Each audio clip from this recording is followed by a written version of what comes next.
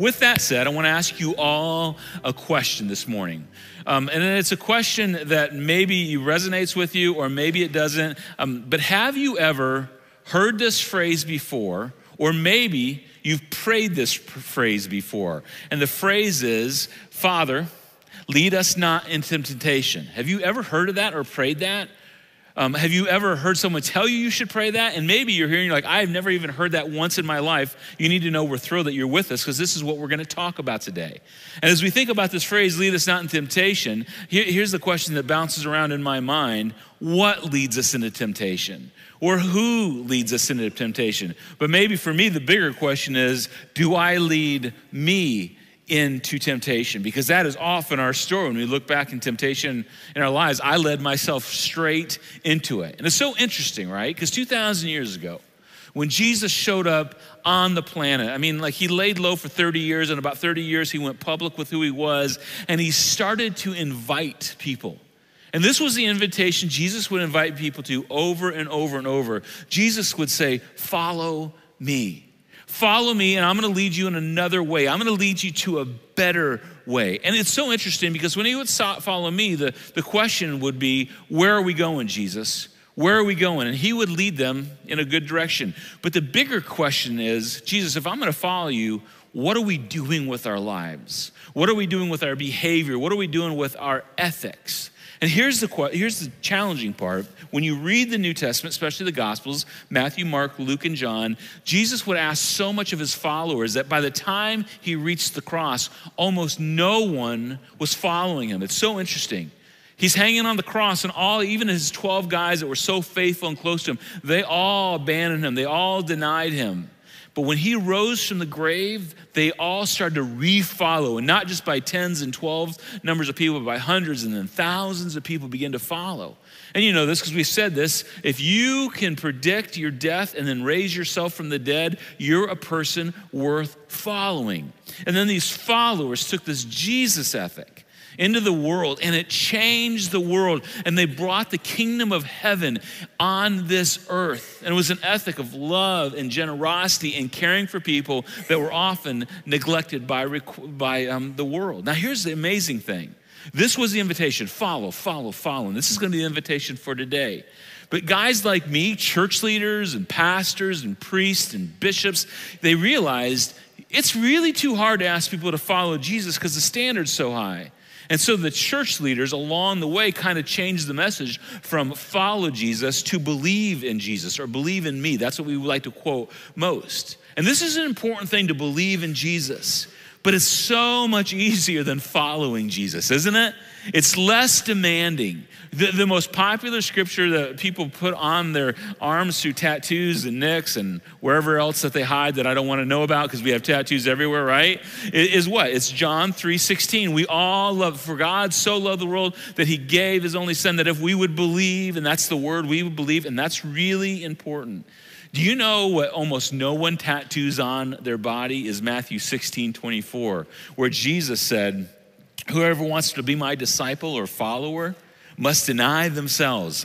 Quick poll, if you're willing to admit you have a tattoo, anybody have this verse tattooed on your body anywhere? Anybody just gonna say, yeah, I'll let you come up and finish the message if you do? Anybody? No, nobody has this. You know why? And I wouldn't put this on my body either, because the thought of denying myself, saying no to me, I don't want to tattoo that on my body. I just want to believe, because if I just say believe, it's so much simpler and so much easier.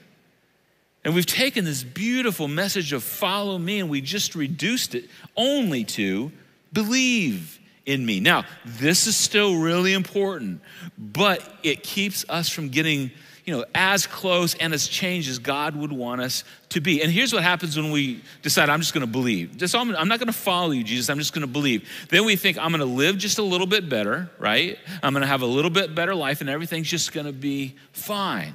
But the danger with that for all of us, and I certainly can live in this space, is we become consumers, not followers. Now, before I just go too far down this path, I have to say I have never been part of a church that has decided not to be consumers like this church.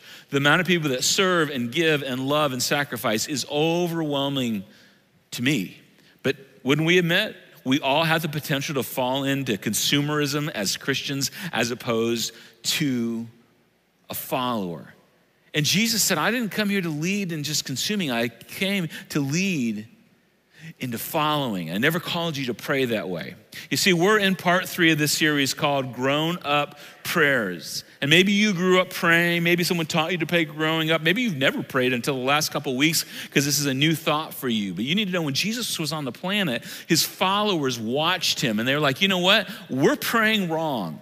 Jesus has got something going on that he's praying better than we are, and we need to learn from him. We're not doing it right. So they approached Jesus and said, Jesus, Lord, teach us to pray. We've been praying our whole life, but we want to learn grown-up prayers. Have you ever asked someone to teach you how to pray? They asked Jesus to do this. And what Jesus says is a little offensive because he's simply saying, you guys have been praying wrong. I'm not mad at you about it. I'm not going to scold you. I just want you to understand the right perspective of this. Now, as we walk through this today, as we have this whole series, if you're not a Jesus follower and faith is new to you, you're going to get some tips about learning to pray that's going to be super helpful. So I want you to pay attention to that.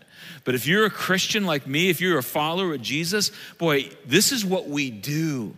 And this is how we approach God, because Jesus says, when you pray. In other words, this is your marching order. And we said this last week. This is not just how to pray, although you're not here to pray to impress God. I mean, nothing annoys me more when you get someone like me and Mike, and we decide I am putting on a prayer show, everybody. Look at how I can throw my voice and inject my feelings and put all that out there. Here's the deal you need to know. Some of the most simple praying people that I've ever met in my life, simple prayers, are the most faithful followers of Jesus I've ever met. And you don't have to repeat your prayers in Babylon, because what we're really doing when we do that is we're trying to get God's attention and convince him, God, I need you to do this for my kids or my family or whatever it means. And Jesus knew that about all of us. So let me just relieve some of the tension maybe for you if you missed last week. He said, you don't need to do that. You need to babble on because your Father in heaven, he knows what you need before you ask him. Isn't that amazing? And he's a good Father and he loves you, to which we would say, okay, Jesus, if this is true, why do I even pray? Why do I even talk to you? And this is where Jesus has us. Because it's not just how to pray, it's really why to pray. And it's certainly not because we need to inform God of our needs. He already knows. But you can tell him your needs, that's great. The reason we pray and talk to God, or the purpose of prayer, is to align our will with God's will. Isn't that interesting? To align our will with God's will. God, I've decided that you're the Lord of my life and I want to go where you go. This is a big word for all of us. I want to surrender to you. Now, this is a little bit serious and heavy today. I just want to give you a heads up, whether you're online or in the room. At the end of this message, I'm just going to invite anybody in this place. This is kind of an important deal. That has never or you need to surrender to Jesus. I'm going to invite you to do that. And surrendering simply says, God, I want to align my will with yours. Either I never have or I've been resistant lately. I want to align my will with yours. And I'm telling you that ahead of time to give you a precursor to be thinking about how that looks in your life. Because when you read the Gospels, people surrendered to Jesus. Some people, like the American version of Christianity often, they decide to make it a consumer thing. Like, I'm going to try and get God to surrender my will, or I'm going to use Jesus for me and what I want versus the other way around. And you know the person that like shines in that role in the New Testament? It's Judas, right? You know the story of Judas. If you don't, he was a follower of Jesus that wanted Jesus to do his bidding, not the other way around. And it went bad for Judas in all kinds of ways. And 2,000 years later, we're still talking about Judas. And I don't want any of us to be in that mode of operation where we're hypocrites around this. So Jesus continues on trying to get people to understand this. And remember, Judas heard this teaching and ignored it. So let's not ignore it today. That would be really good. He says this then is how you should pray. Our Father in heaven, hallowed be thy name. We talked about this, that you start out your prayer addressing God as Father. And the idea of you're a great big God, hallowed be thy name. You're both infinite and you're personal in the same way. You're infinite and intimate. You're glorious and you're wonderful, but you're close and you're near. And you can't rush past this. And here's why you can't rush past this. When we say, God, you're glorious, you're big, you're wonderful, you created everything, including me, the reason you can't rush past it, because what Jesus asks next is surrender. And we got to realize that we are surrendering to a great big God of glory and wonder that's deserving of our lives. He said, hallowed be their name.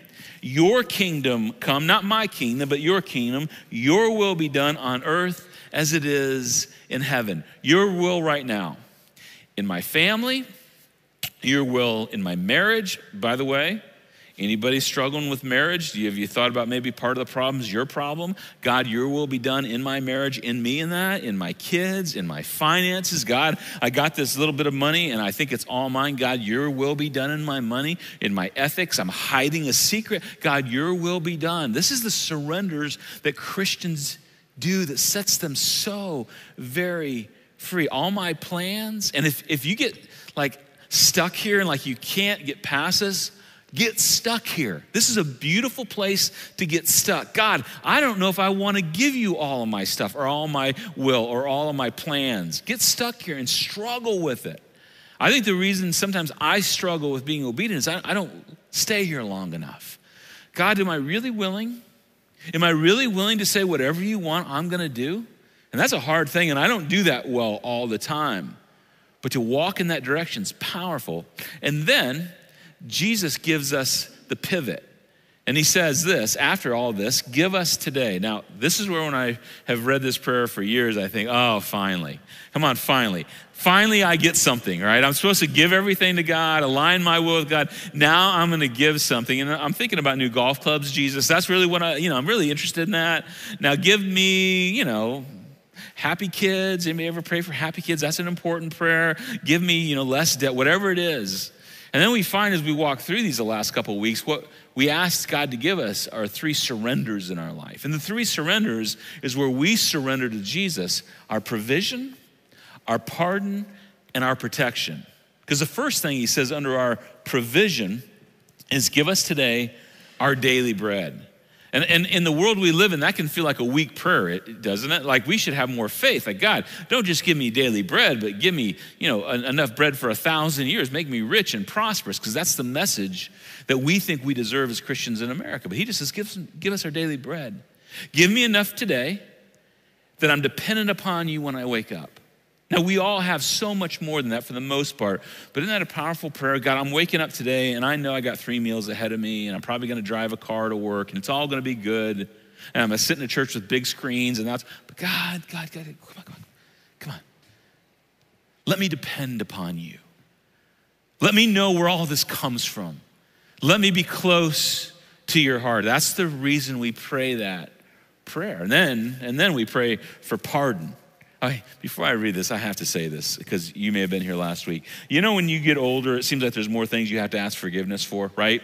And one of the things I always do before I get up on stage is, check my hair, my shirt, and I make sure everything is zipped up. I just want you to know that's my deal. Last week, luckily, I wore an untucked shirt because at the end of the first service last week, not everything was zipped up. So I'm confessing my sin to you and asking you for pardon. But that's why I wear untucked shirts, and it makes my waistline look better. Anyway, okay, that has nothing to do with the message today. I just thought it feels better to get that off my chest. All right, pardon. So we say to God, all right, God, forgive. Forgive our debts, forgive our sins, forgive what we've done wrong. But here's the catch, and this was a big deal for some of us last week. As we have forgiven our debtors, here's the catch. Don't be a hypocrite. Don't ask God to forgive you if you're not willing to forgive other people. It's a hypocritical thing, and we got to stop being hypocrites. Because if you ask God to forgive you and you still haven't forgiven someone else, then you got to go back again and ask God to forgive you for not forgiving other people the way he has forgiven you. So just start to forgive. And that's not like a one prayer process for some of us, but it's a path. It's a journey of letting go and forgiving. And then it's for this idea of protection. Lead us not into temptation. Now, I want to personalize this because this is where we are going today. So I want to make this as personal as we can when we read this. And lead me not into temptation. So I have a question around this idea of temptation that we're going to talk about for the next few minutes. Do you ever pray this prayer? God, lead me not into temptation. We all have all kinds of interesting prayers, don't we? Like, God, help me get a parking spot, help it not to rain today, help my kids get a job, help me be okay with my finances. Do you ever just say, God, lead me not into temptation? You know where there's power in this prayer? We're going to come back to this. There's power in this prayer. It's almost impossible to ask God not to lead you into temptation when you're leading yourself into temptation.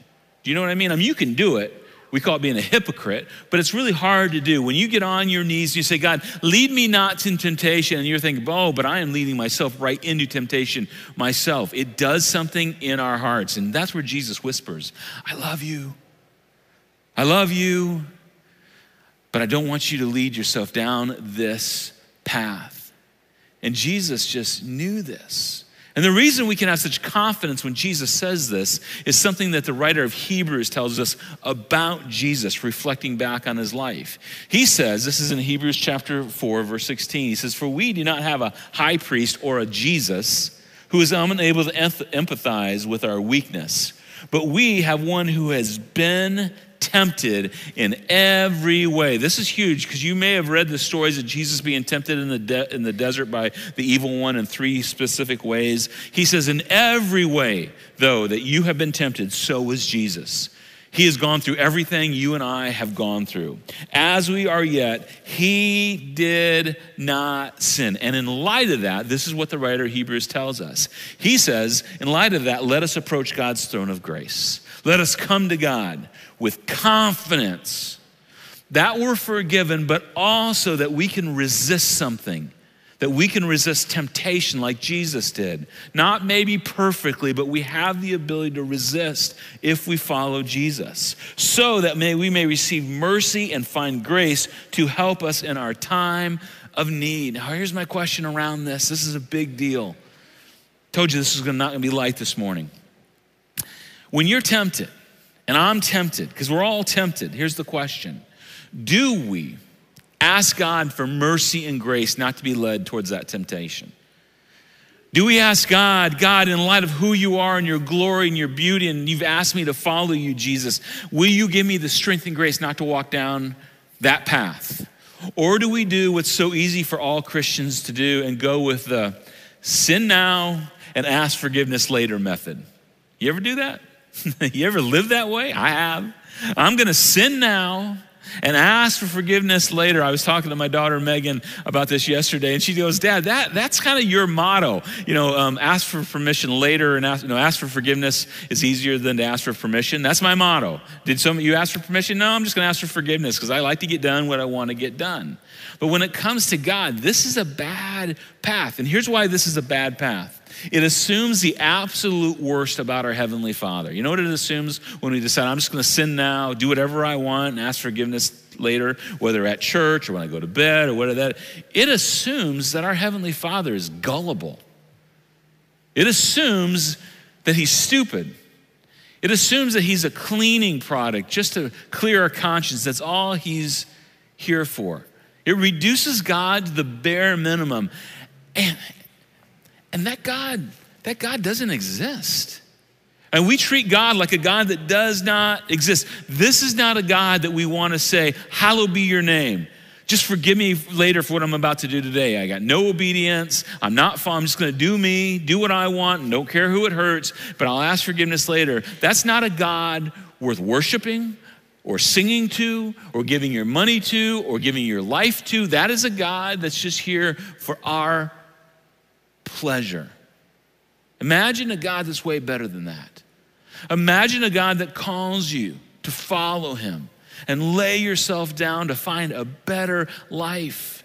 Because when we do this, it leads to one place. I'm telling you, you'll be forgiven. You can find forgiveness and you can have a clear conscience for a moment, but you will have a lifetime of regret that follows you. And we've all experienced this. I'm so glad I'm forgiven. I'm going to heaven. And this is the language we use. I'm so glad I'm forgiven and going to heaven. And let me tell you, you can be forgiven for whatever you've done. But now you got a bucket load of regret and pain. And there's people that won't talk to you anymore. And there's broken relationships. And it's all because we decided to treat God like he was a senile God that doesn't really care what we do. He just forgives and clears our conscience. And here's what I want you to know. This is what Jesus told us in light of temptation. You have a Father in heaven who is not senile. He's glorious. He's wonderful. He's hallowed.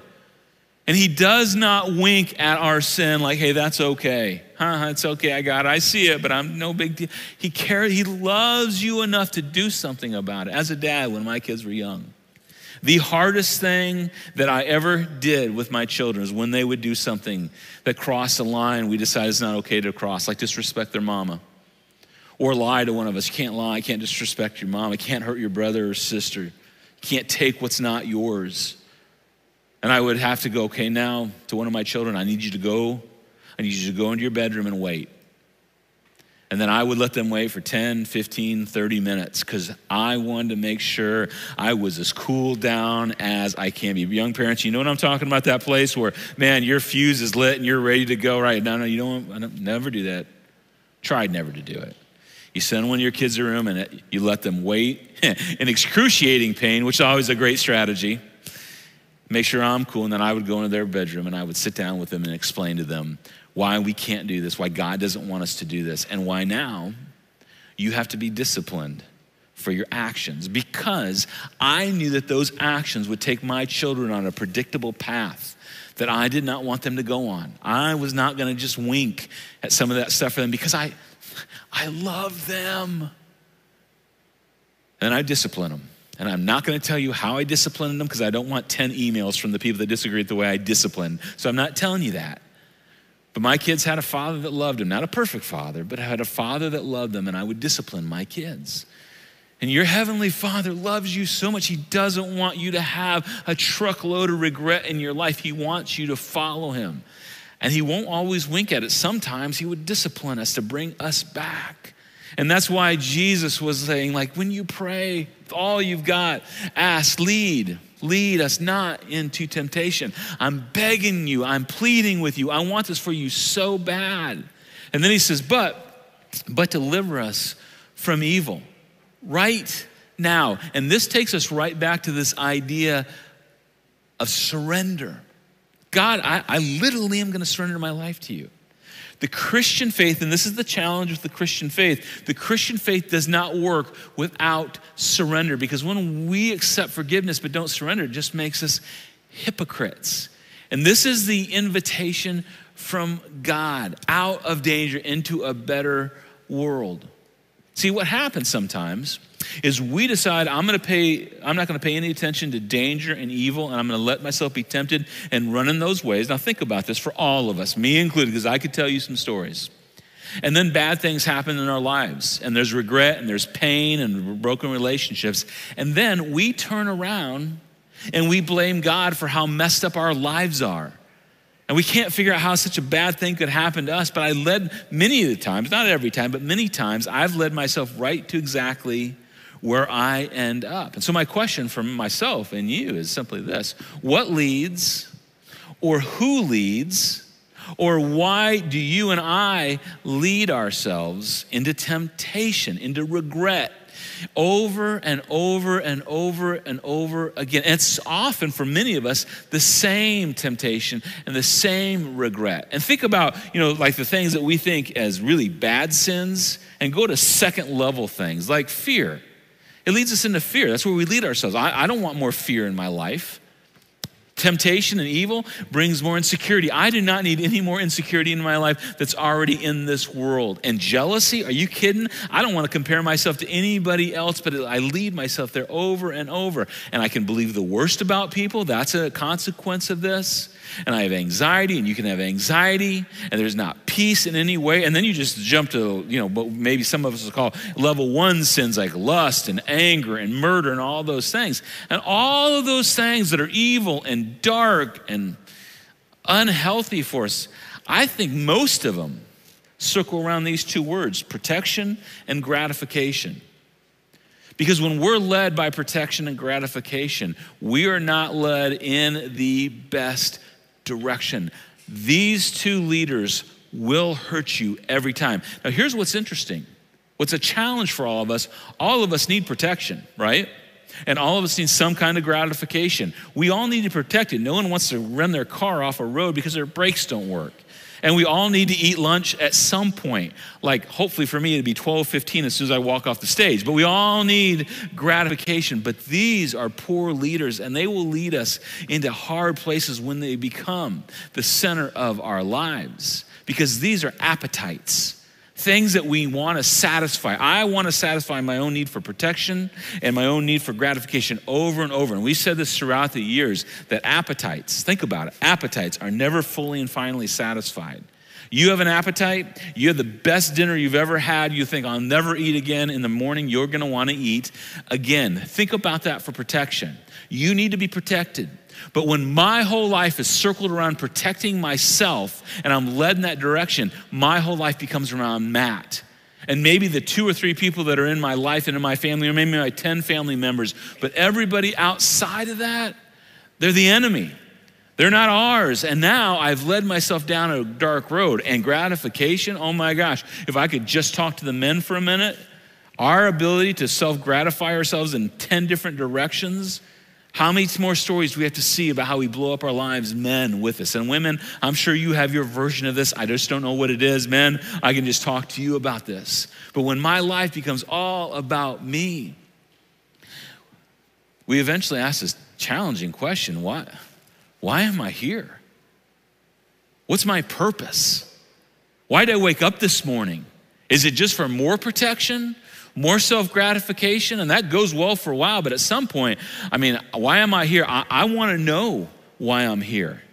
So I'll know why I'm here. People are waking up every day of their lives like, why am I here? Why am I here? What do I exist? What's my purpose? In fact, I think there's this interesting phenomenon happening in America right now. People are quitting their jobs by the droves. And I mean high-paying, great jobs, because they're like, is it really just about getting a paycheck? And I'm not saying anybody should quit your job, but I think people are asking this question right now more than ever. I just don't want to do this anymore. I want to know why I'm here. And the better question, the Jesus question, is who am I here for? Why am I here? Why am I here? Why am I here? I want to know why I'm here. Now, who am I here for? Because when you find out who you're here for, it opens up a world that's bigger and more beautiful and wonderful than anything in your life, because you realize my life is opposite of just being about me. Judas learned the hard way that when your whole life is about you, you do not have a meaningful life. And when I'm the means to the end of my life, in other words, when I live for myself so much that I'm the means to my own end, at the end, I'll find out I have nothing to show for it. But when I live for something bigger and better and more beautiful, there's substance and purpose in it. And Jesus modeled this. It's not like Jesus said, follow me, and then you go do all the hard work, and I'll sit on my high throne, and I'll cheer you on from afar. This is what we know about Jesus that called us to follow him. He said, just as the Son of Man, talking about himself, did not come to be served, but to serve and to give his life as a ransom for many. I'm giving everything for you guys. At the point where he was at his most powerful on earth, he washed his disciples' feet, and then he hung on a cross. This is how it looks. And then he rose from the dead in all of his glory. And when I become small and Jesus becomes big in my life, that is where I find purpose. So, if you ever hear someone say, or you say yourself, there has to be more to life than this, maybe what we're all really saying is there has to be more to life than me. And that's where we come back to this prayer. Deliver me from evil, Jesus. But your kingdom come. And let Matt's kingdom fade away. Your kingdom come. And let Matt's desire to rule his own life ease up. It's an invitation to follow Jesus, because he's a better Lord. He's a better leader than I am of my own life. And I'll just be bold to say it, than you are of your own life too. And if you don't believe, I don't expect you just to buy into all of that, but you should think about that, because I bet you've asked the question, is there more to life than this? And if you are a follower of Jesus, this is where we go, and this is what we do, and this is how we find joy and love and mercy in our lives. And we get back to this original invitation of follow, follow, follow, not just believe, because just believe, it can lead us to a counterfeit version of the faith that's supposed to be so beautiful, because follow does something in us. And if you read the scriptures, if you haven't, you should check this out. Jesus' own brother James says this, that faith, belief without works is almost like a dead faith. Sure, you get forgiven. Hey, you'll even get into heaven, that's awesome, but you'll spend 80 years of your life wasting your life. So let the faith God has given us do something in us. Jesus said in another place, those that hear what I say, but don't do it, are like people that build their life on sand. And when the water comes and washes away the sand, they're looking around like, why did everything fall apart? I took notes and I heard and I listened, but I didn't do any of it. And everything just kind of got washed away. I'm forgiven, that's awesome. But I want to be a part of something that's good and beautiful. And Jesus says, follow me. And I love this thought, because I will not lead you into temptation. I'll lead you away from it. There's no chasing the wind. Because I love you so much, I want you to experience my kingdom. It's so much better than just believe. And then Jesus would say something. If you need to know how to tease this out or work with this or live it out in your whole life, he would tell his followers this as the last greatest commandment. He would say, this is how you follow me. As I have loved you. And remember, this is in light of, I went to the cross and I gave up everything for you. That's how I loved you and forgave you and served you. As I have loved you. This is so incredible. So you must love one another. You want purpose in your life? You want to lead yourself away from temptation? As I have loved you, love one another. And you need to know that this is the message that got us through the first 100 years of the church. Before all the scriptures were put together and complete, before pastors had microphones and cool screens, before we had great bands, the thing that made the church work when the church had no power is they would walk out in the streets. Oh, guys, come on. If we could just catch this, it would change our lives. They'd walk out in the streets and in their homes and they would just love. And when they couldn't stand somebody, they'd think, wait a minute, as he loved me when we abandoned him on the cross, okay, marching orders, I'm gonna love. When I'm tired and I don't feel like it, I'm gonna love. When I'm broke and I don't feel like anybody's for me, I'm gonna love. I'm just gonna choose to do this. Love, my friends, is the opposite of temptation. Because when I love, I'm not gonna hurt the people in my life. When I love, I'm not going to go against what my Heavenly Father asks me to do. And I'm going to pray this prayer with everything I have. And Jesus, lead me, Heavenly Father, lead me not into temptation, but to deliver me from evil. Can I ask you a question? And I'm not mad at anybody in this place or anybody online. This is a question for me because I'm in the trenches with you trying to live this out too. It's so very challenging, but it's so very good. Have you surrendered to this? Have you surrendered your will to this?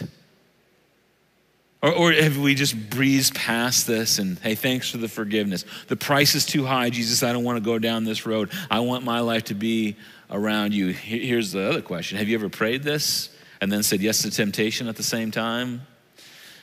Jesus would say there is a better life, and temptation is the threshold to loss. Temptation is, inviting as it is, on the front end, is the threshold to loss. But choosing to follow Jesus is the threshold to life, where we get to look in the mirror and say, God, change me. And then look at God and say, I love you. And look at my neighbor, whether I like him or not, and say, I'm going to try and love you too. I will never dishonor another person if I can help it, because I love. Remember the purpose of prayer from the very beginning? The purpose of prayer, the purpose of this whole thing is to align our will, my will, to God, not just receiving, not just getting God to do what I want him to do, but look, God, I literally want to go where you want me to go. That is the invitation for today, and that is the invitation in just a moment I'm going to invite you to surrender to. But before we do, I just want to walk through this incredible, beautiful prayer one more time. And I want to say this, in light of all these ideas that We're not here to change God's mind. If you have pain, if you have a hope, if you have a dream, bring them to God and tell God all about it because he loves you. And know that he already knows, but he wants to hear from you. So here it is. This is then how you should pray. Our Father in heaven, hallowed be your name. Your kingdom come, your will be done on earth as in heaven. Give us our daily bread and forgive us our debts as we forgive our debtors. Lead us not in temptation, but deliver us from the evil one. And then there's this super famous ending. Just a point. It's not in the original manuscript. Somewhere along the line, when you read it, you just need to know it's been added along the way, early in the church. But it's so beautiful. I think you should go ahead and say it because it is wonderful. Let's just say this together. Ready? Put it up there. Ready? 1, 2, 3. For yours is the kingdom and the power and the glory forever. Amen. Isn't that cool? So if I was going to make it a simple summary, and you might want to pull out your phone and take a picture of this because I think this summary is super helpful, that when you pray, here's just a summary. Because remember, this is not a prayer just to repeat and read. This is a pattern of how we should walk through our prayers. Address God as Father and declare his greatness. Surrender your will, acknowledge your dependence for provision, pardon, and protection. And when you bring that to God, it doesn't change God. It changes you, and it changes me in the most beautiful kind of way. It's incredible. Now, here's how we're going to end. I decided, I've been praying about this since about 5 o'clock this morning. I'm going to give everyone in this place and online an invitation to surrender to God. And maybe you don't need to. Maybe you're like, Matt, I'm surrendered, I'm in. And maybe you're like, oh, but I have surrendered somehow to God, but I just find myself, I've taken the reins back in my own life. And I need to tell God, I'm opening up my hands back to you and your will in my life. But maybe for some of you, you have never said to Jesus, here's my life, take it. It's for you, not for me anymore. You're my Lord and my Savior.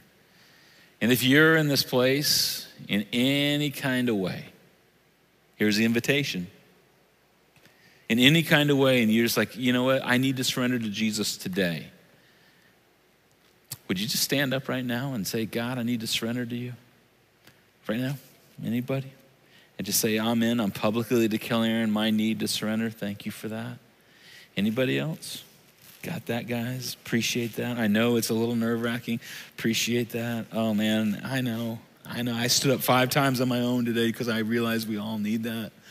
There is no judgment here because the guy on stage has already needed to do this morning, just so you know. And if you're standing and you're for the first time saying to Jesus, here's my life, this is a really important moment. So everybody else in the room, join them. Let's all stand together. Can we do that? And let's pray together. Now, whether you stood the first time or not, just you're invited to say this prayer. Heavenly Father, I'm giving my life to yours. I realize I need you to lead me out of temptation because I'm a broken, sinful person. Forgive me for my sins in my past. Help me to forgive other people. But God, today, lead me not into temptation. I'm praying that, knowing that as I ask that, I'm not going to lead myself into temptation, but I'm going to follow you, Jesus. Here is my life. I put my faith in you that you died for me, to have a relationship with me forever. And thank you for being my Lord and Savior. In Jesus' name, I pray. Amen. Amen. Now, don't sit down yet. I didn't want us to play a song to that. I didn't want to get hyped up about that. I didn't make it over emotional. So I just thank you for participating.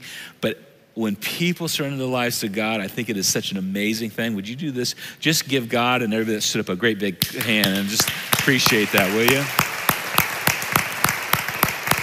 All right. Guys, thanks for being here. It's been a pleasure to be with you today. You are dismissed, and God bless you.